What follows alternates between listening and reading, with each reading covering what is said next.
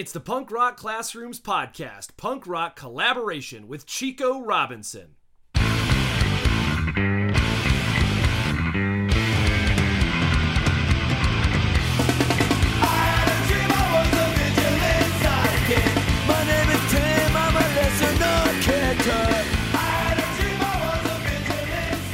All right, everybody, this is Josh Buckley, co-host of the Punk Rock Classrooms podcast, and I am super excited to share this punk rock collaboration with you. I got to sit down with Chico Robinson, a middle school educator in Phoenix, Arizona, who's an educational activist. He hosts a awesome little YouTube series where he talks with community activists and legislators and people in power about education and other issues. It's Cafe Con Chico. You can find it online, but let's get to the interview. Here we go.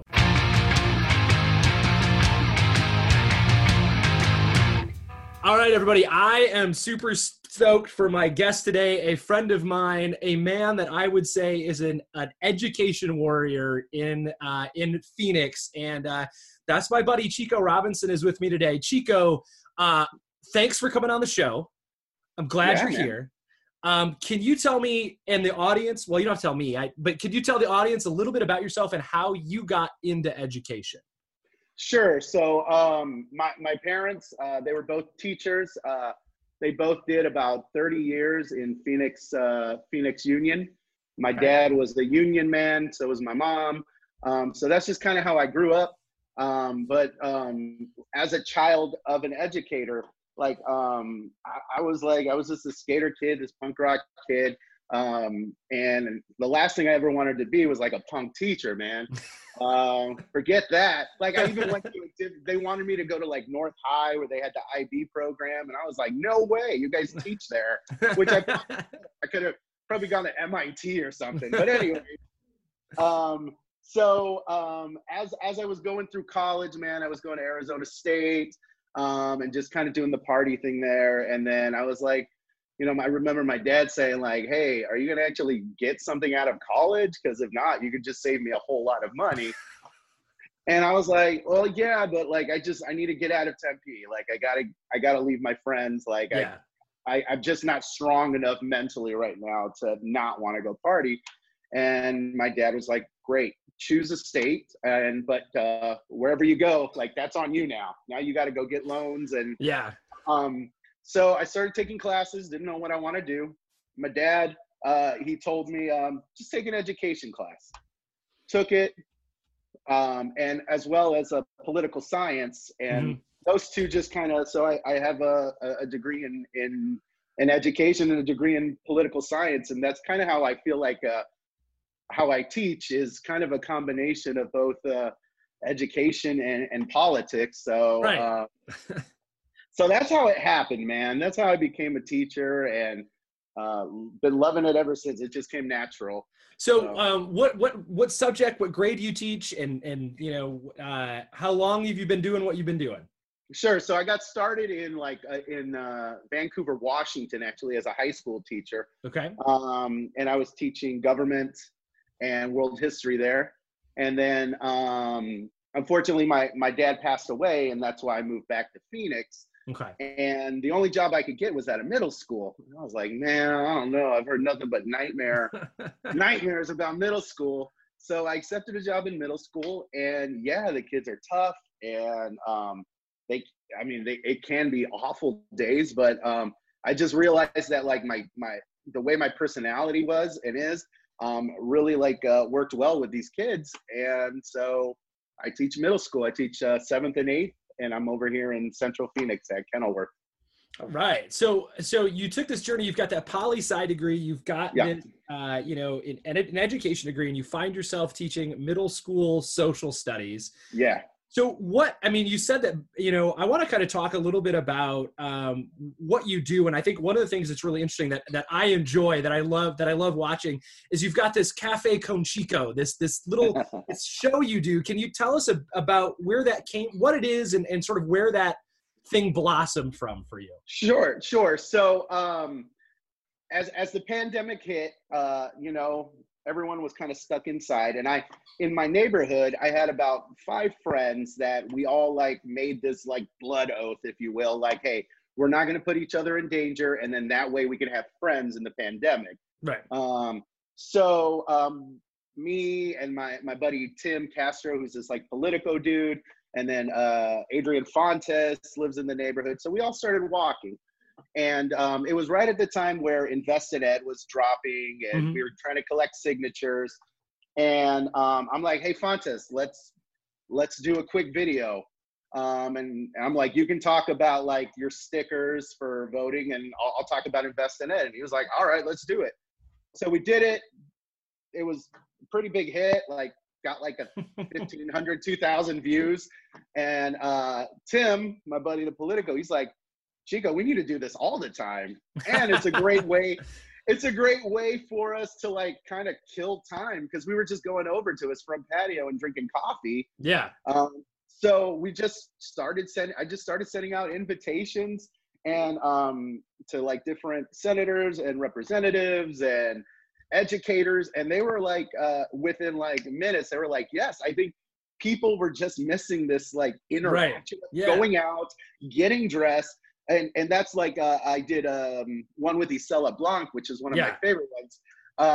She was like, can I just come? Can I just hang out with you guys? Like, and here we are, like, we're just out in the neighborhood. People are walking by, and if you watch it, the sound isn't great, but it's kind of has that like live feeling of being out. And it was just kind of a great way to talk about topics that are occurring right now, and to have kind of like a nice like neighborhood feel with me.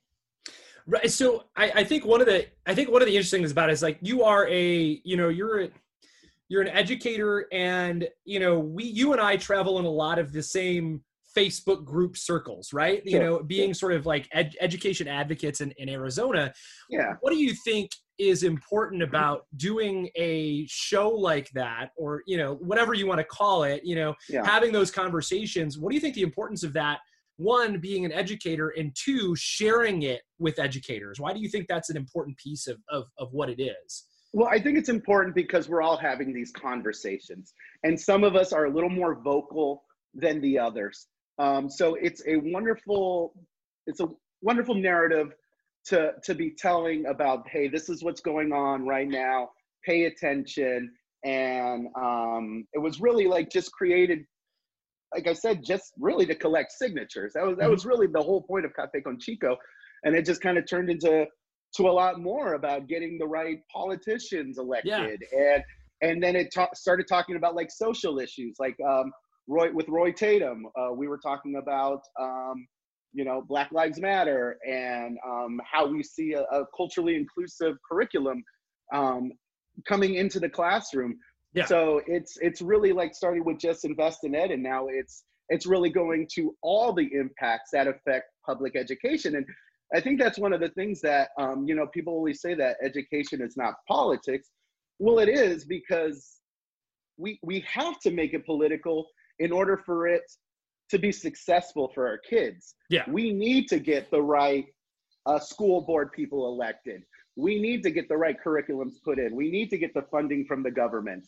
And the only way we're going to do that is through pressure and through politics. Right. And so that leads to my question, like you're an educator using your voice, you're sharing that voice with other people. Why do you I mean, you just kind of mentioned it, but if you could like expand on that a little more, why is it important for educators like yourself and your colleagues in Phoenix and in the Valley? I mean, you talked about gathering signatures for InvestedEd. Why is it important for educators to use their voice? What impact have you seen it have? And what bigger impact would you like to see it have? Well, I think honestly, we're really breaking it down is because our voice, in my opinion, it's pure. It's good. We're not trying to get elected to anything. I mean, some are, but that's after they're out of the classroom. We're using it to get more money for our students. Right. I mean, and we're working hard. Like you're an activist in it. I'm an activist in it. We go, we work, we put in 8 hours, and then we go put in another 4 on AEA stuff and gathering signatures. So I think it's that it's useful because how do I phrase this? Because the public, I believe, the majority of them trust us. The parents trust us because they know what the end game is here. Like the end game is to get fully funded education, and unfortunately, that's a really hard mountain to climb. And the only way to do it is to keep chipping away. And I believe we have done over the last 2 years.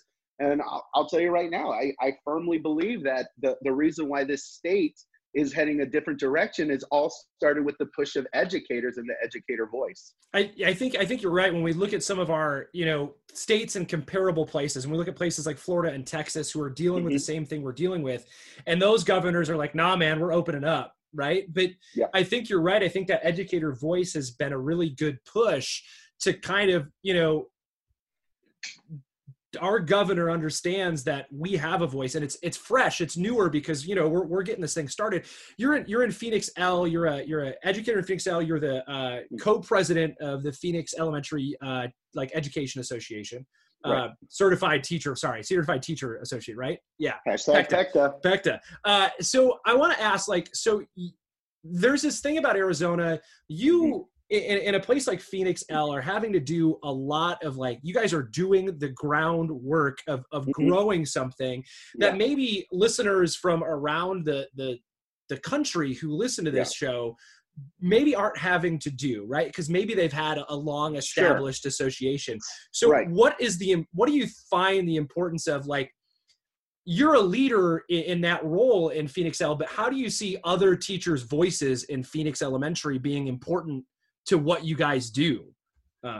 Why is it important to get teachers loud in talking about it in Phoenix, in your local, in your district? Why is that important? It's important because power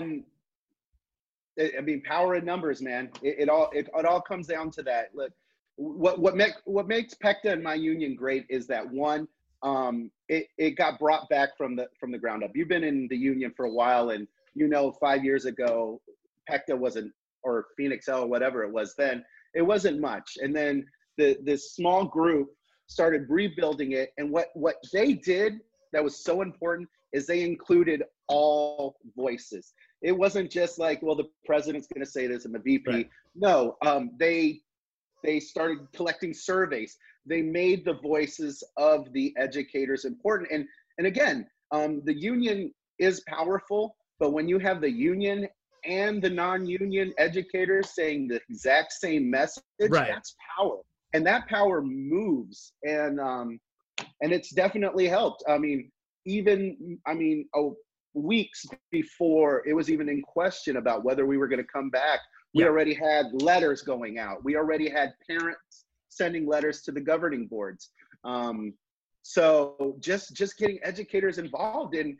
And I think that's the thing in Arizona. What our national viewers don't understand possibly is that 5 years ago, the most common answer to, hey, why are we putting up with this? Why are we putting up with this? Unless you were in a union was, oh, that's just Arizona. We're teachers. Yeah. We're just going to have to put up with this. Right. And now we got this voice now.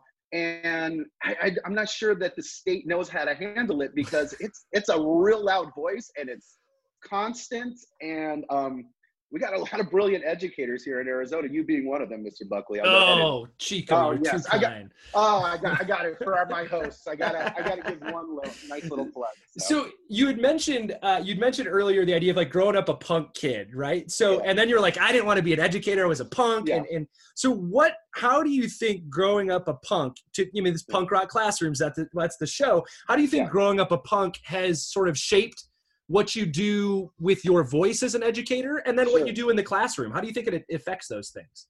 Well, what truly, what is punk rock? What are we defining here? To me, punk rock is an ethos. It's not necessarily a genre of music. It's a way of doing things, right?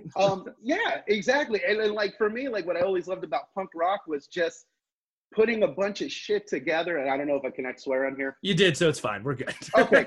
It's putting it all together and making this this in a way as aggressive that it can be, this harmonious music where everyone is just full of energy and creating a masterpiece. I think too many people put down punk rock for being simple and short, but I think it's brilliant.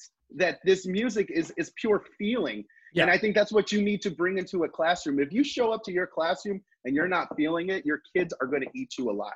So we need to bring it, especially in middle school. Day. Am I right? Oh my God. Trust me. That's why I don't drink on the week, man. Because if I did, they would eat me for breakfast. So, you know, it bringing that passion into the classroom, kind of, you know, that sort of like blistering intensity sometimes we need in the classroom as educators. Well, what do you think? What did punk rock teach you about using your voice? Right? Like, were there any bands that come to mind, or anything from your like youth that makes you go like, well, hell yeah, I'm going to stick up for this because blah blah blah. You know? Sure. I mean, you know, I mean, that's a tough question. Well, I guess like this, do you think like punk rock gave you this sort of union ethos, or this stand up and stick it to the man sort of thing? Or, you know? Sure. Like, absolutely, man. Like, I mean, from the Dead Kennedys and Holiday Cambodia to, I mean, we'll even go like Pennywise and F Authority. Yeah. Like, no, I definitely always had this like this little chip about breaking the social norms. And I think also that's what I loved about punk rock as well, and love about punk rock is that fearlessness to speak your mind regardless of who's in power. And I think you have to have a little bit of that as an educator as well, man. You just can't look, if you just sit there and you take it, you're just going to keep throwing stuff at you. You have to develop a backbone. And I think that's one of the biggest things punk rock gave me, is that voice and that passion and that fire to fight back. I love that. I think that, like, for me, it's that same sort of way where, like, I always go like, well, I never thought I'd, you know, like, I used to want to fight the man and now I am the man, kind of like being an educator. But the best part about it is there's always someone higher that you can like, you know, until you get to that highest point. And I don't think I'll ever be there, but there's always that piece where you get to kind of stick it back and stand up for yourself and kind of push back on it. So as you've had this like journey of education and, you know, activism, what do you think is the most important thing you've learned about using your voice? What do you think is most important about like using your voice as an educator that you've learned through this whole process about yourself or anything? Sure. Man, I'm asking the tough ones today. Yeah. You can tell you didn't email me any of these questions. No. I just honestly, unless you use your voice, there's no action. There really isn't. Using your voice and using that voice to make action, to structure a movement, that voice is the initial push to any movement. And that's why a voice needs to be heard from the get-go. From the voice, then you build the power, and then you build the action. That's excellent. So I want to kind of wrap on this part, because you had said it earlier that sometimes teachers feel like, or educators feel like, you know, they just have to kind of go like, well, I'm a teacher. This is just the way it is, right? Like, this is what happens in education. So when we look at it like that, what's the one thing you look back on and you go, I'm glad that I like, if it weren't for using our voice, I mean, what do you think comes out of it for your kids, right? Because that's what it comes down to. It's not about you and I like making tons of money and like, you know, I don't have a Lambo in my car, you know, my garage or anything. It's not in my future. But what does it do for your school, your kids, and your community when you use your voice? What have you seen happen?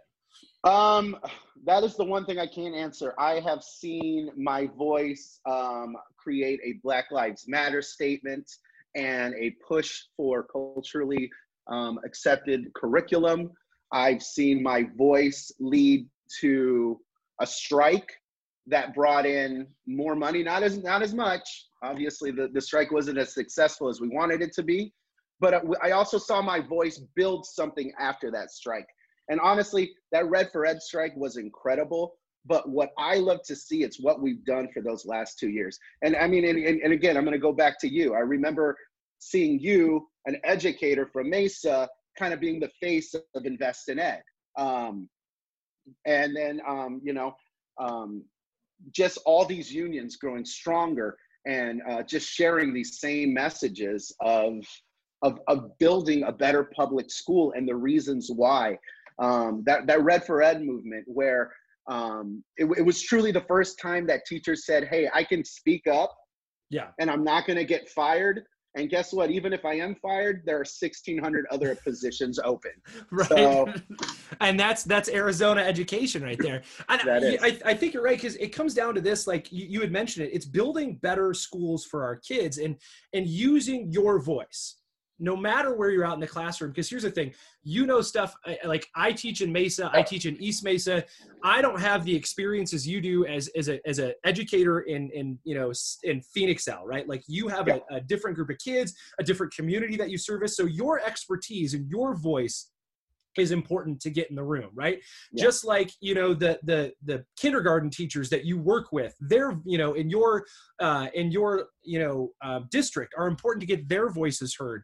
And your cafeteria workers and all these other places, you hit on it, I think, for sure, this idea that like getting those voices in is the only way that you're going to change things for schools. And you'd mentioned Red for Ed and the strike, walkout, whatever you want to call it.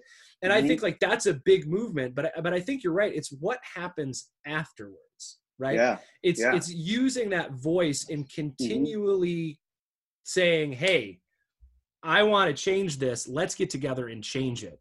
So Chico, I want to thank you for coming on the show, but here's the deal. You're on the Punk Rock Classrooms podcast, and it wouldn't be Punk Rock Classrooms if I didn't ask you what you've been listening to lately. It doesn't have to be punk, but what have you been? I see you on Instagram every day posting what vinyl you're spinning. So what have you been listening to lately, man? What's the thing that's hitting you the most? That is the one thing, man. Like when I say I'm a punk rock kid, I'm not definitely not just punk rock. Actually, lately I've really been digging. I'm a big surf rock music. One of my favorite bands of all time is the Satan's Pilgrims out of Portland, Oregon. All right. Yeah, now I'm gonna have to check it out. Oh man, Satan's Pilgrim, so good. And actually, I've been listening to Unknown Road from Pennywise lately. I just got that on vinyl. I tell you what, man, that first song with the piano, and I think it's called Unknown Road, and then it just kicks in right into that riff, man, just punches me in the face, and I love it, man. I love being able to like see what you're spinning on Instagram. That's one of my favorite things is to like see like, oh, what's Chico listening to? I'm gonna have to go check that out, if I haven't heard it before. So can you let everybody know where they could find you on social media? If they want to be your Twitter pal, if they want to see what vinyl you're spinning, where can they find you on the internet? Sure, all over the internet, it's Chico Robinson. For Cafe Con Chico, you can go to cafeconchico.com. And also, if you friend me on Facebook, you can see the Cafe Con Chicos live. So yeah, just look up Chico Robinson. You should find me. All right, so I'm gonna put them tags up so everybody can see it. Chico, I want to thank you so much for being on the show. I appreciate it. You are the man, sir. Thank you. You guys are busting butt in Phoenix, and that's like to see a group of educators build something and use that collective voice to become a conduit for what's right for your students is exceptional. So kudos. And folks, check out Chico, find him on Twitter and see the good work that he and his brothers and sisters in Phoenix L are doing. It's good stuff. I appreciate it. Yeah, man. Thank you so much for coming on. Ladies and gentlemen, it's always a pleasure. Remember that you can find us on the internets at punkrockclassrooms.com. You can find us on Twitter and Instagram. All the handles are the same, at Punk Classrooms. You can find me at Josh R. Buckley, or you can find my punk rock brother from another mother, Mike Earnshaw. You can find him at EduChef Earnshaw. So everybody, thanks for tuning in, and we'll see you at the show.